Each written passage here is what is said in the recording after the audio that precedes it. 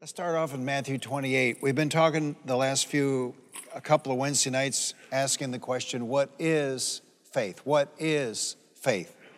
We've been saying that the word believe is a verb, it's an action word, and it means to act upon the word, to take action upon the word. And this is all fresh in my mind now because in my annual Bible reading, I've come over into Luke, and we're going to get into this tonight.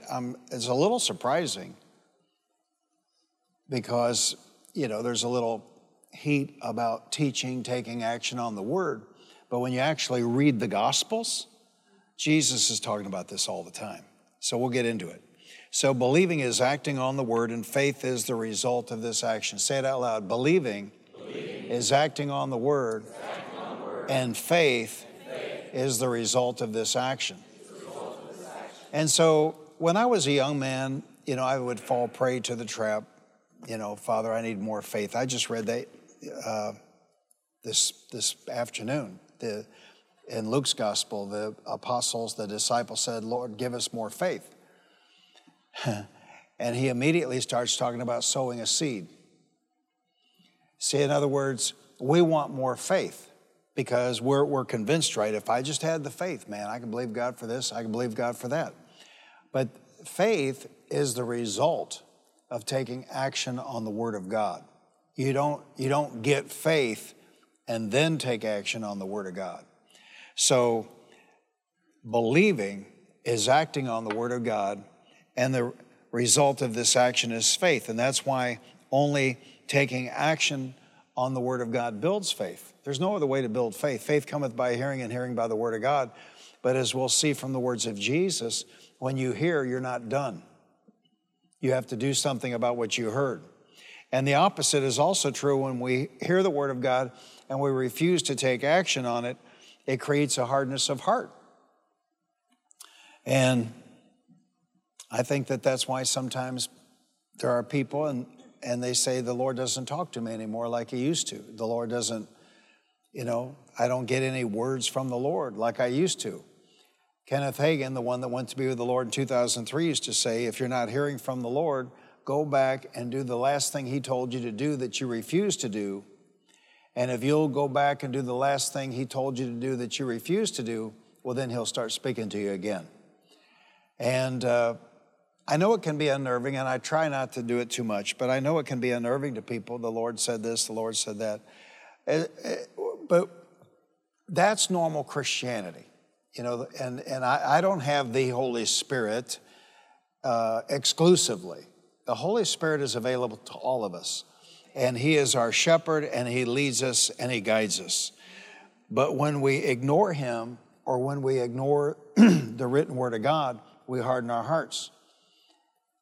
And I'm not saying he gives up on us, but if we didn't do the last 19 things that he led us to do, well, why would he come along with number 20? So Christians are always wanting to go to the next level, but the problem is they haven't obeyed God at the level they're at. And my whole life, it would have been great, if I could have had a great big package delivered, but I have watched.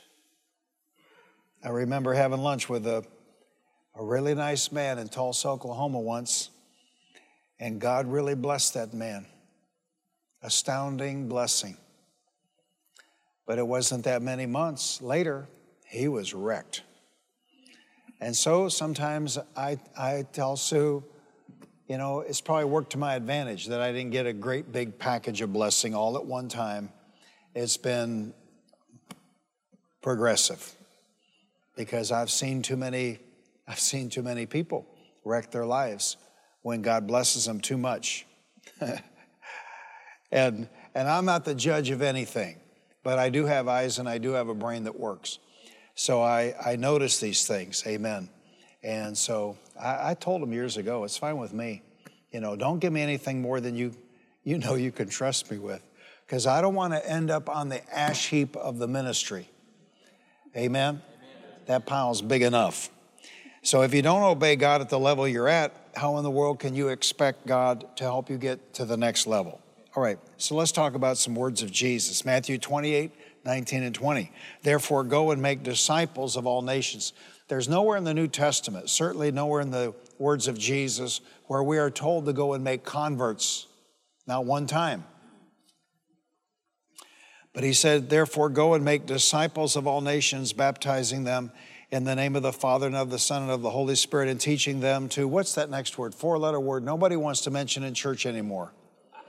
Obey everything I have commanded you, and surely I'm with you always to the very end of the age. Now, we love that last clause, and surely I'm with you always to the very end of the age. But is he if we don't teach?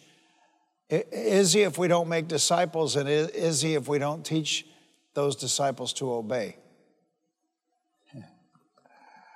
You know, I stumbled into it. I really did. Many years ago when we started these men's Bible study groups, we called them fire teams back then, and champion builder groups. And today is probably one of the very most important things that goes on in this church on a 7-day basis. And whenever I meet with the leaders, I always have to answer discouragement. And it's a great thing for several reasons. One is that when a man is a champion builder group leader, on a micro scale, he gets to face what I face. You know, people not showing up, people saying they're going to do one thing, doing another, commitments that aren't worth we would say in the world, the paper they're written on, and then this happens, you know, somebody gets offended, and then they talk to somebody else, and then they get them offended. It doesn't have anything to do with the second person, but they get to experience that. But it also, the Bible says, as iron sharpens iron, so one man sharpens another. And the Bible says that we're to teach men and train them to where they're able to teach others. Find faithful men and train them so that they will be able to teach others.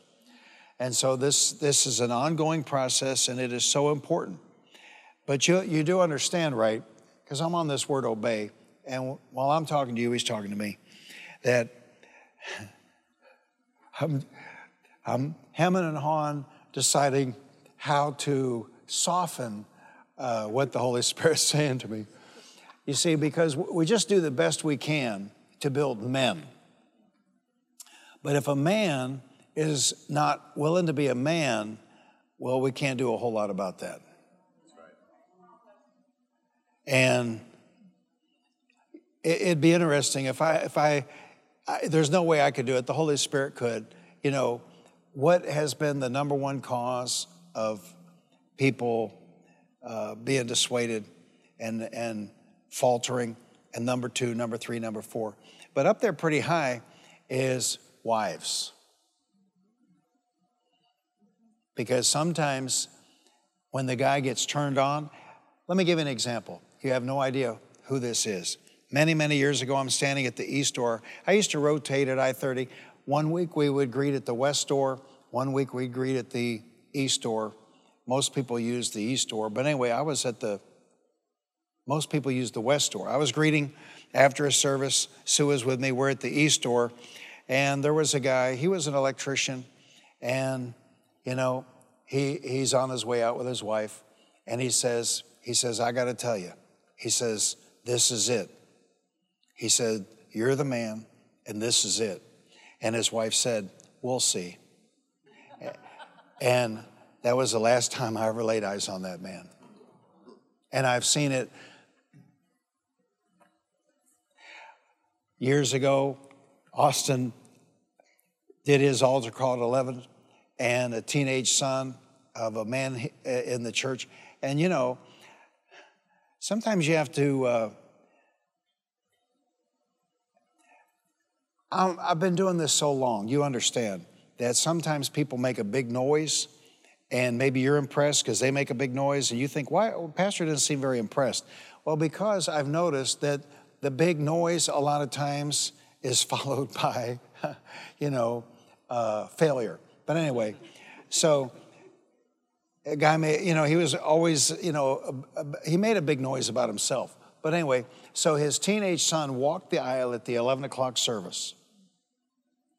And all things being considered as Bible-believing, evangelical, born-again people, is that a good thing or a bad thing?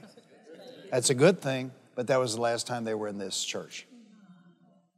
See, in other words, a little bit of commitment is okay, but too much commitment, well, that's problematic. It's interesting, isn't it? The safest thing, you know, we had praise reports from, I thought this was really great, after the last youth retreat, we had praise reports from adults on how their teenagers had changed and how the behavior of their teenagers had changed and how well behaved their teenagers were. See, this is the objective. And so you can't get too much God into the heart of a child. And you cannot get too much God into the heart of a man. But see, that's a problem for some women because they want to be his God. That's what the Holy Spirit said. They want to be his God. They, you know, so I have this running joke, 47 years, and I still don't obey her. So, but you know, a lot of women, that's the whole objective, man. I'm gonna harness this guy, and I'm gonna break him, and I'm gonna tame him. And see, the problem is when God gets in the man's heart.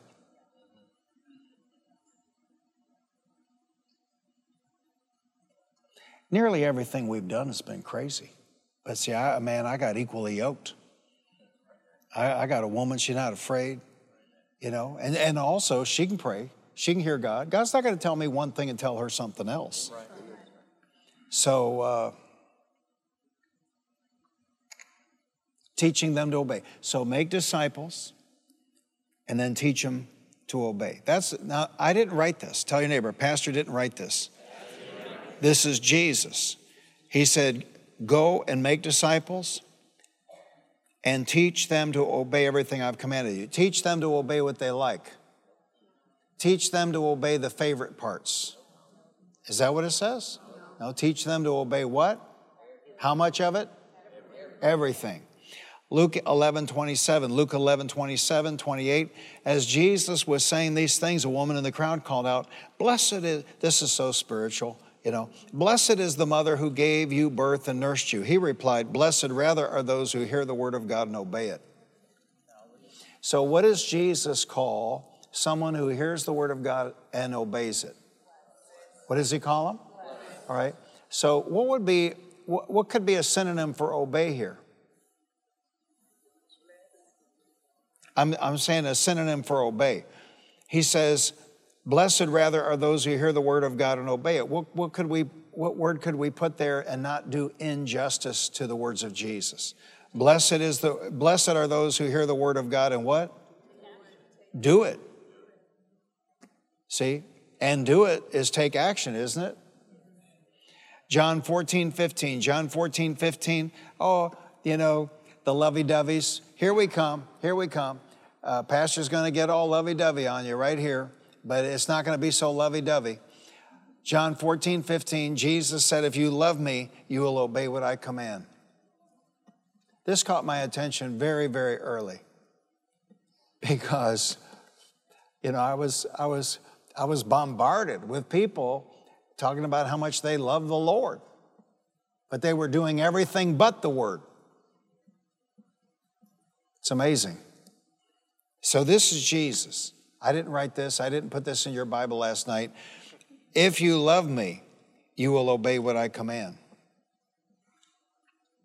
And when I say these things, I'm not trying to be cute or trite, but this is a huge advantage Sue and I had. Huge, monstrous, gargantuan. We love the Lord. So this whole thing of it being a big pain in the backside, I don't understand that. You know, it's too hard to serve the Lord, too hard to live for the Lord. It's too hard to do all this. I completely don't relate to any of that because we love the Lord. Seek first his kingdom and his righteousness, and all these things shall be added unto you?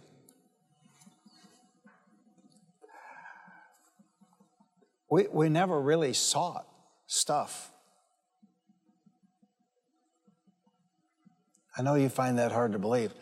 I'm sitting at Steak and Ale up there by Six Flags, and you understand over the years, 39 years now, 39 and a half years, we've seen all kinds of multi-levels come and go. Same restaurant where it was later, the pastor of the biggest full gospel church in Tarrant County wanted to sign me up for a multi-level for, what do they call those, Spanx? I mean, can you imagine, here's a tongue-talking full gospel minister, and he's trying to sign me up into this full gospel. Can you imagine? He said, and I quote, word for word, this is what he said. He said, brother, you can make a lot of money with this. But can you imagine, we would not be here if I had gone down that road and signed, and who would I sign up to sell women Spanx? I guess women, and then you got a whole nother batch of trouble, you know. And you can imagine, you come to church to worship God, Almighty God, and to hear the Word of God. You don't come to church to be bombarded with the sales pitch. But anyway, a couple of years before that, pastor pitched me on that. These two men in the church were doing this it wasn't really a multi-level as much as it was a scam. It was a multi-level too, though. It was, they were supposedly doing some kind of exchange on pesos and making money. And so anyway, I'm sitting there, these two guys across from me in a booth at Steak and Ale up by Six Flags, and they said, Pastor, we want you to endorse what we're doing. I said, I can't do that. I'm not going to do that. I've never done that. I'm not going to do that. And both of them slid an envelope across the table with $10,000, and $10,000, and I don't want to be offensive, but $10,000 in 2023 is not much compared to $10,000 in the 1990s. And they both slid envelopes with $10,000. So, and they said, well, you don't even have to endorse what we're doing. You just have to not disagree with us when we tell people that you endorsed what we're doing.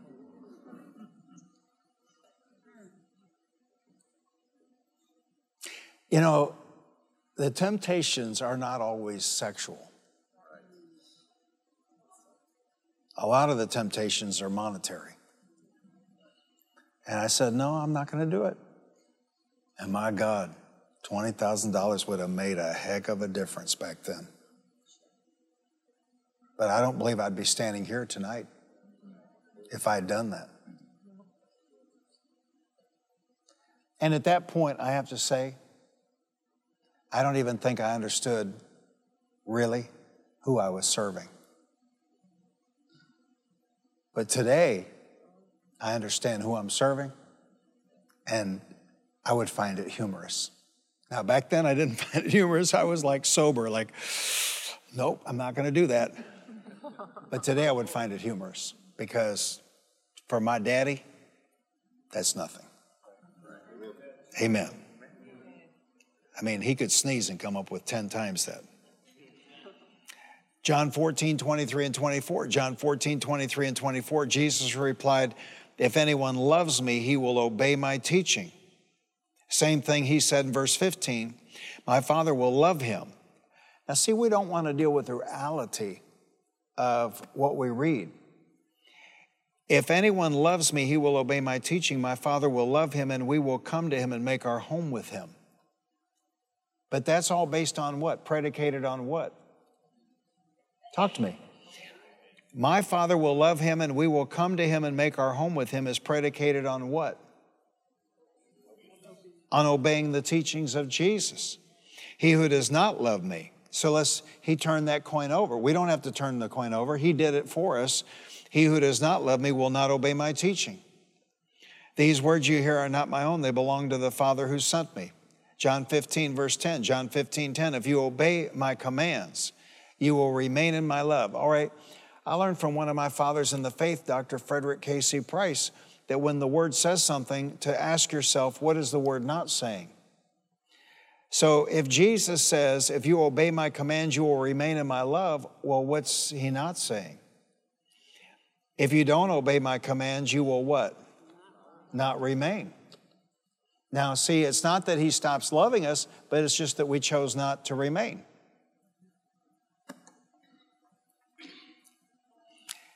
It's like that hotel when we were in seminary students. Sue just wanted to go swimming.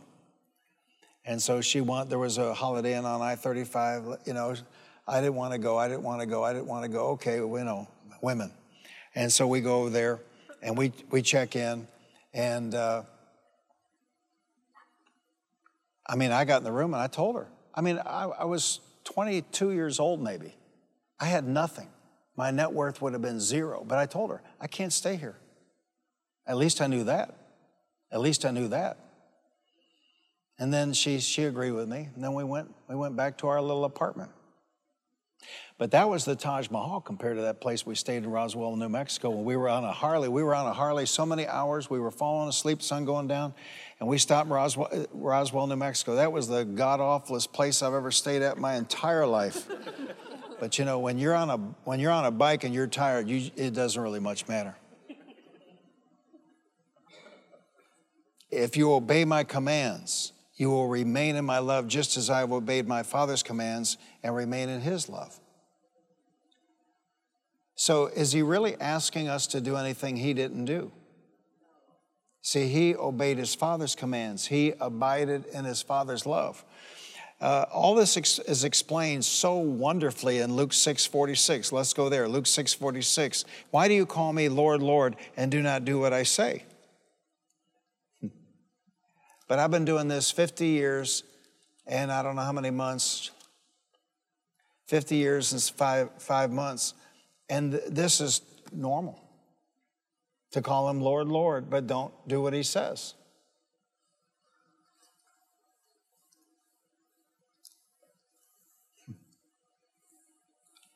You know, I got people trying to hurt me right now, and Jesus, my Lord, said, do unto others as you would have them do unto you. How can somebody be a preacher of the gospel and in the same Bible, unless they're I think even a Roman Catholic Bible has that verse in it, do unto others as you would have them do unto you. How can you say you're a believer, but you're doing the opposite of what Jesus taught?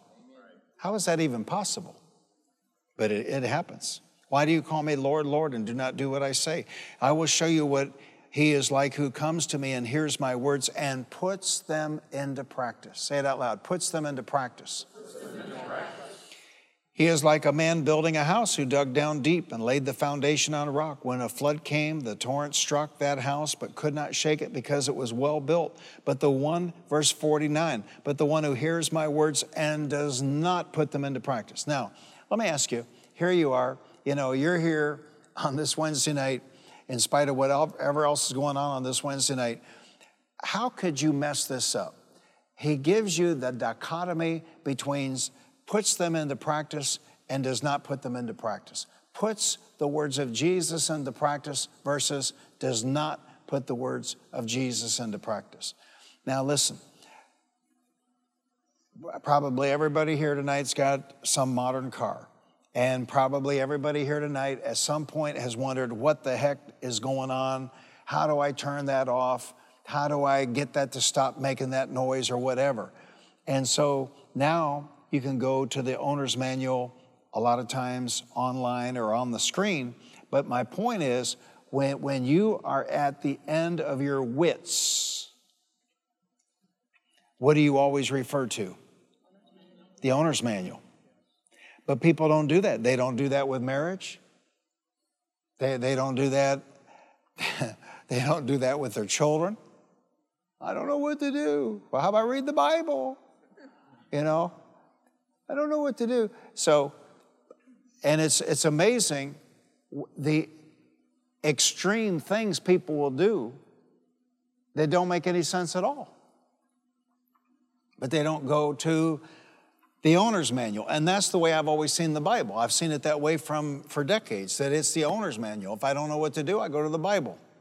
If I don't know how to handle something, if I don't know how to be a husband, if I don't know how to be a father, if I don't know how to...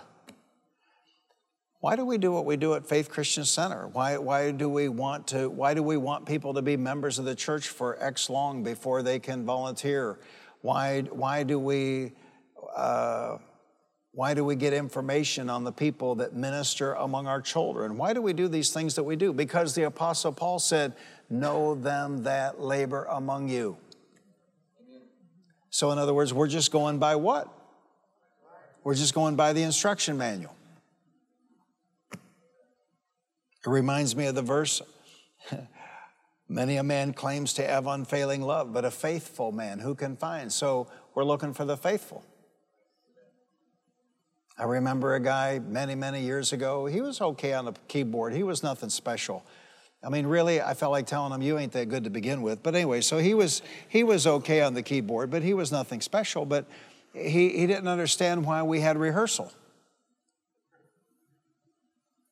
Kind of self-explanatory, dude. You know, in other words, if we don't have rehearsal, well, Sunday's going to be a mess.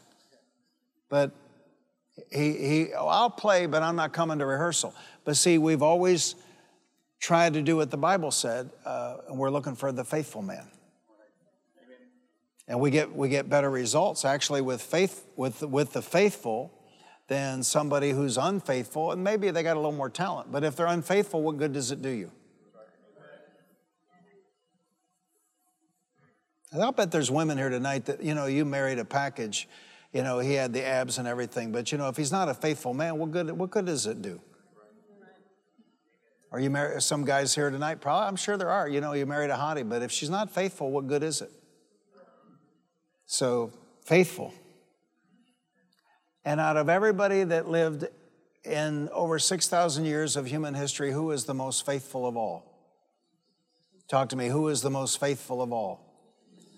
The Lord Jesus. And now that I'm in the Gospels in my annual Bible reading, I'm reading where he said that when a student is fully trained, he'll be like his master. And so if we're disciples of the Lord Jesus Christ, we should be faithful. We shouldn't be unfaithful. But the one who hears my words and does not put them into practice is like a man who built his house on the ground without a foundation. The moment the torrent struck that house, it collapsed and its destruction was complete. And so we don't want to have that attitude like so many do, and that is that it's some kind of a pain to serve God. And I warn you that we are right now in the winnowing of Matthew 24. He specifically taught that before the end, that the wheat and the weeds, the wheat and the tares would be separated. And he specifically taught that the tares, the weeds, would be identified first. And that's what we've been living in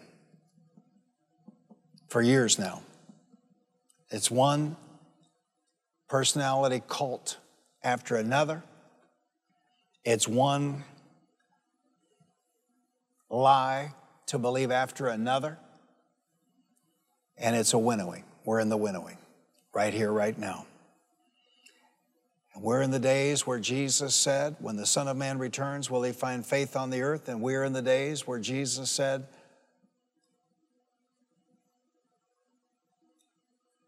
he who remains faithful to the end shall be saved. And that's why we're adamant. That's why we don't knuckle. That's why we don't bend. That's why we don't bow. That's why we don't yield. That's why we don't knuckle under. And, whatever cult they're rolling out, we're just not going for it. Just not going for it. We look to him. Like Jehoshaphat said, King Jehoshaphat, our eyes are on you. Hallelujah. We look up, we say, Maranatha, Lord Jesus, come quickly. But we're not looking to some man to save us. whatever lie they're rolling out next week, we're not going for it. Amen. And have you noticed the lies just get crazier and crazier? The first one that came along that it was, to me, it was easy to identify is that's not a baby.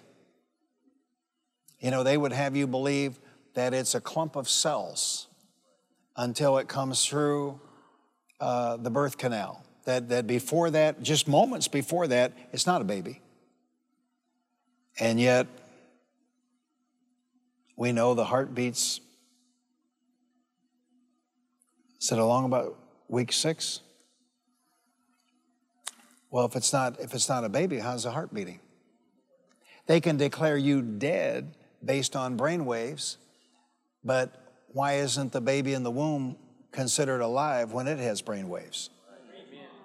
See, these are lies, but you know, people just subscribe to them. And then the next one came along that was easily identifiable was they're born that way.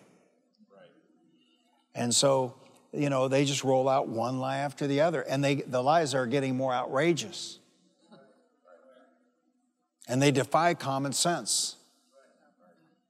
But you've got segments of the church going for this, going for that. And I know, I do. I'm a smart guy. I realize people probably think, you know, he old-fashioned, you know, he old school, whatever. But I want to be successful as much as anybody else, but I'm not going to sacrifice my salvation to be successful. And I'm not going to peddle lies, not for any amount of money. See, I'm the same guy. Actually, I'm the same guy, but crustier than that guy that refused that 20 grand all those years back when 20 grand would have made an impact on us. Yeah, I'm not going to do it. We didn't take their PPP money. Amen. I'm not selling drugs and getting money from the government for doing it. I'm not killing God's people and getting money from the government for doing it. I'm not doing any of it. Amen. I'm just going to stand and declare His word and stay true. And when I hear Gabriel blow that trumpet, it's all somebody else's problem. Hallelujah. Because we will not care what happens after that. Amen. We'll be with Daddy. 1 Corinthians 2:9, King James says, but as it is written, eye hath not seen nor ear heard, neither have entered into the heart of man the things which God has prepared for them that love Him, that love Him, that love Him. These names don't mean anything to you, but you know, Sue and I were never in the Jesus movement, but we were at the perimeter of it. And there was a place out in East Texas called Agape Force Ranch, and they discipled young people. And I remember being out there once, and I can still see standing there because they had to do manual labor and pay their own way, and then they were discipled. But I was standing there talking to a preacher from New Zealand, Winky Pratney, and the famous singer Keith Green, and actually probably a more famous singer, Barry McGuire. And they were Jesus people. They loved Jesus. I mean, Barry McGuire did Eve of Destruction. He was monstrous. And he left it. He left behind what preachers today chase after. He left fame and fortune behind to sing for Jesus. Keith Green did the same thing. You know, when we went up, spoke, Sue and I and Kenneth Copeland did Kathy Mink's memorial service. I pointed that out, that Len Mink, was he 20 years old or so when he had a nationally syndicated television show? Unbelievable success and fame. And Kathy was a runway model in New York. But he was on the brink of committing suicide. He had a shotgun. He put it under his chin. He had his hand on the trigger. He was going to end it. And he cried out to God, God, if you're alive, let me know it. There's a knock on the door. And he gets up. It's Kathy. And she said, Len, I found what we've been looking for. And he said, what's that? She said, I found Jesus. And he said, where'd you find Jesus? She said, at Barney's hamburger stand. And it's like dominoes. Their TV producer was a man named Ken Bagwell. He got saved. He pioneered Teen Challenge in Cincinnati. I mean, but they left it behind. What preachers are seeking today, they left behind the fame and the notoriety, the riches. They left it behind. Len's first gig, how's this for starting out? His first gig was leading songs for Catherine Kuhlman. Yeah, buddy. I don't care what anybody says. That's a promotion. Hallelujah. But they love Jesus. That's what's missing. You want to know what's missing? That's what's missing. Yeah, that's what's missing. And that's the advantage Sue and I always had. We never had any problem with any of the commands or any of it, giving, honoring God with our money, because we love the Lord. Now, last Wednesday, I explained to you how Isaiah 119 works, that if we're willing and obedient, we'll eat the good of the land. He says in the Living Bible, if you will only let me help you, if you will only obey, then I will make you rich. Let's go to Proverbs 8 and wrap it up. Wisdom is calling out. And wisdom is calling out in every day, in every generation, in every age. Proverbs 8:1, does not wisdom call out? Does not understanding raise her voice on the heights along the way where the paths meet? She takes her stand beside the gates leading into the city at the entrances. She cries aloud. To you, O men, I call out. I raise my voice to all mankind. You who are simple, gain prudence. You who are foolish, gain understanding. Listen, for I have worthy things to say. I open my lips to speak what is right. My mouth speaks what is true, for my lips detest wickedness. All the words of my mouth are just, none of them is crooked or perverse. To the discerning, all of them are right. They are faultless to those who have knowledge. Faultless. The word, say it out loud, the Word of God, is faultless. It's without fault. To the discerning, all of them are right. They are faultless to those who have knowledge. Choose my instruction instead of silver, knowledge rather than choice gold, for wisdom is more precious than rubies, and nothing you desire can compare with her. I always tell my family, I always tell my son and my daughter, if you ever think of me, open your mouth and confess out loud. He has the mind of Christ and the wisdom of God. There's nothing more valuable than that. Lift both hands, say, thank you, Father God, for giving me the mind of Christ and the wisdom of God. See, wisdom is knowing what to do. The wisdom of God is knowing what God would do. I, wisdom, dwell together with prudence. I possess knowledge and discretion. I possess knowledge and discretion. To fear the Lord is to hate evil. Now, how many churches do you think that got preached in this past month, in October 2023, that to fear the Lord is to hate evil? Well, we're not supposed to hate evil. You know, we're supposed to placate it. We're supposed to negotiate with it. We're supposed to suck up to it. Oh, no. To fear the Lord is what? To hate evil. I hate pride and arrogance, evil behavior and perverse speech. Counsel and sound judgment are mine. I have understanding and power. By me kings reign and rulers make laws that are just. If you make laws that are just by wisdom, who's making these laws we got now? By me princes govern and all nobles who rule on earth. Now here it is, verse 17. I love those who love me. I love those who love me, and those who seek me find me. Doesn't that sound like what Jesus said? Ask, seek, knock. Remember that?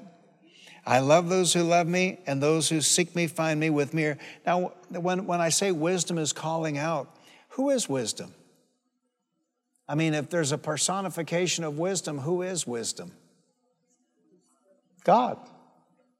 With me are riches and honor, enduring wealth and prosperity. My fruit is better than fine gold, and what I yield surpasses choice silver. I walk in the way of righteousness along the paths of justice. And look at verse 21, bestowing wealth on those who love me and making their treasuries full. So, not short term, but long term.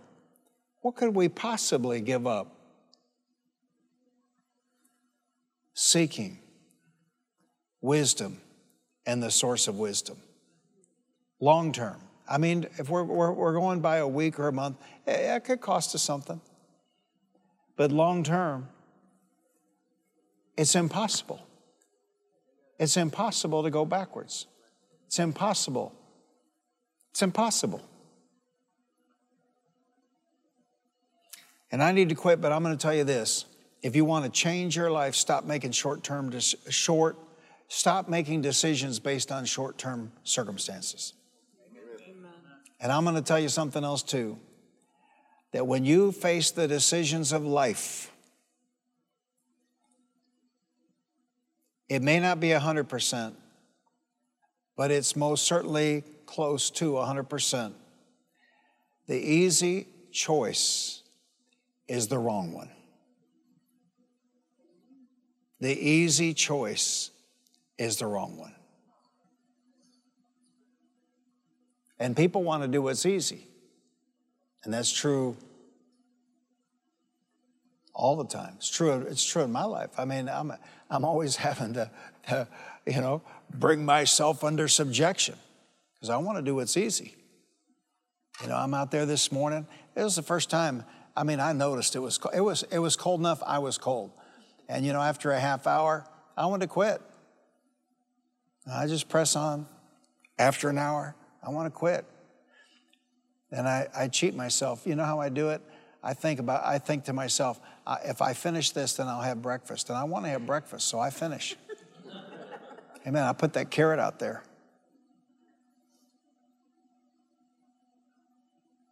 People make their decisions based on short-term thinking. And I don't know why people keep testing me on this. Tell your neighbor, we need to pray that people will stop testing him on this. It wasn't but a fortnight ago. I stood here and I said, you'll never attend another church like this where every decision is made for the sake of your children and your grandchildren. But here comes somebody testing me on it. And it didn't turn out well for them because we're going to do what's best for the children. Yeah, but somebody's going to quit. We're going to do what's best for the children. Yeah, but somebody's going to leave. We're going to do what's best for the children. Yeah, but somebody's going to leave mad. We're going to do what's best for the children. Yeah, but somebody's going to leave mad and they're going to tell everybody else. We're going to do what's best for the children. There's no point in testing me on it.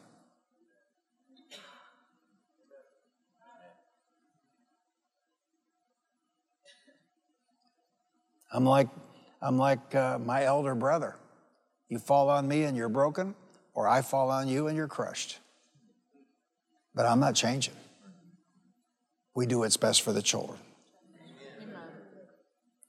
24/7, 365, without exception. We do what's best for the children.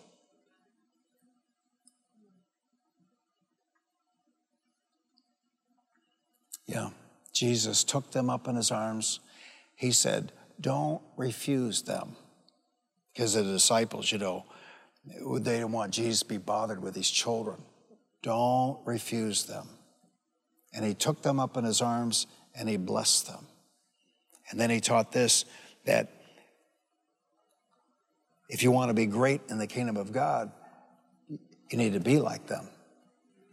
That sweetness, that faith, joy, be like a child, have faith like a child. Amen. There's nothing sweeter on this planet than hearing a child pray. You know, just today, hearing a child pray over a meal, there's nothing like it. And we protect them.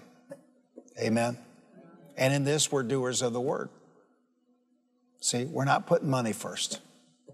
We're not putting success first. We're not putting our personal aspirations first. We're putting his people first. He said, guard the flock of God, over which he has made you overseers. He didn't say sell them Spanx or whatever else, you know, is going on at the current time. No, don't, he didn't say take advantage of them, did he? He didn't say use them, did he? He said guard them and protect them. You know why? Because you all belong to God. You don't belong to me. You say, well, I'm a member here. I understand that, but you belong to God. And you're my brothers and my sisters in Christ. And so we don't use people. We don't abuse people. We don't try and make money off them.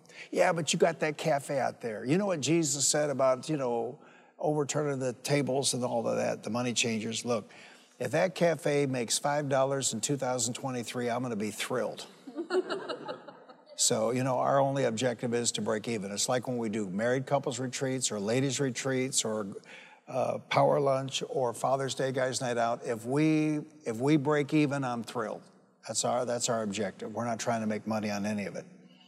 God's plan for the church is not chicken dinners and all of that. It's tithes and offerings. Amen. And I stand with him, and so far, you have done one heck of a bang-up job, and I'm very grateful. Hallelujah.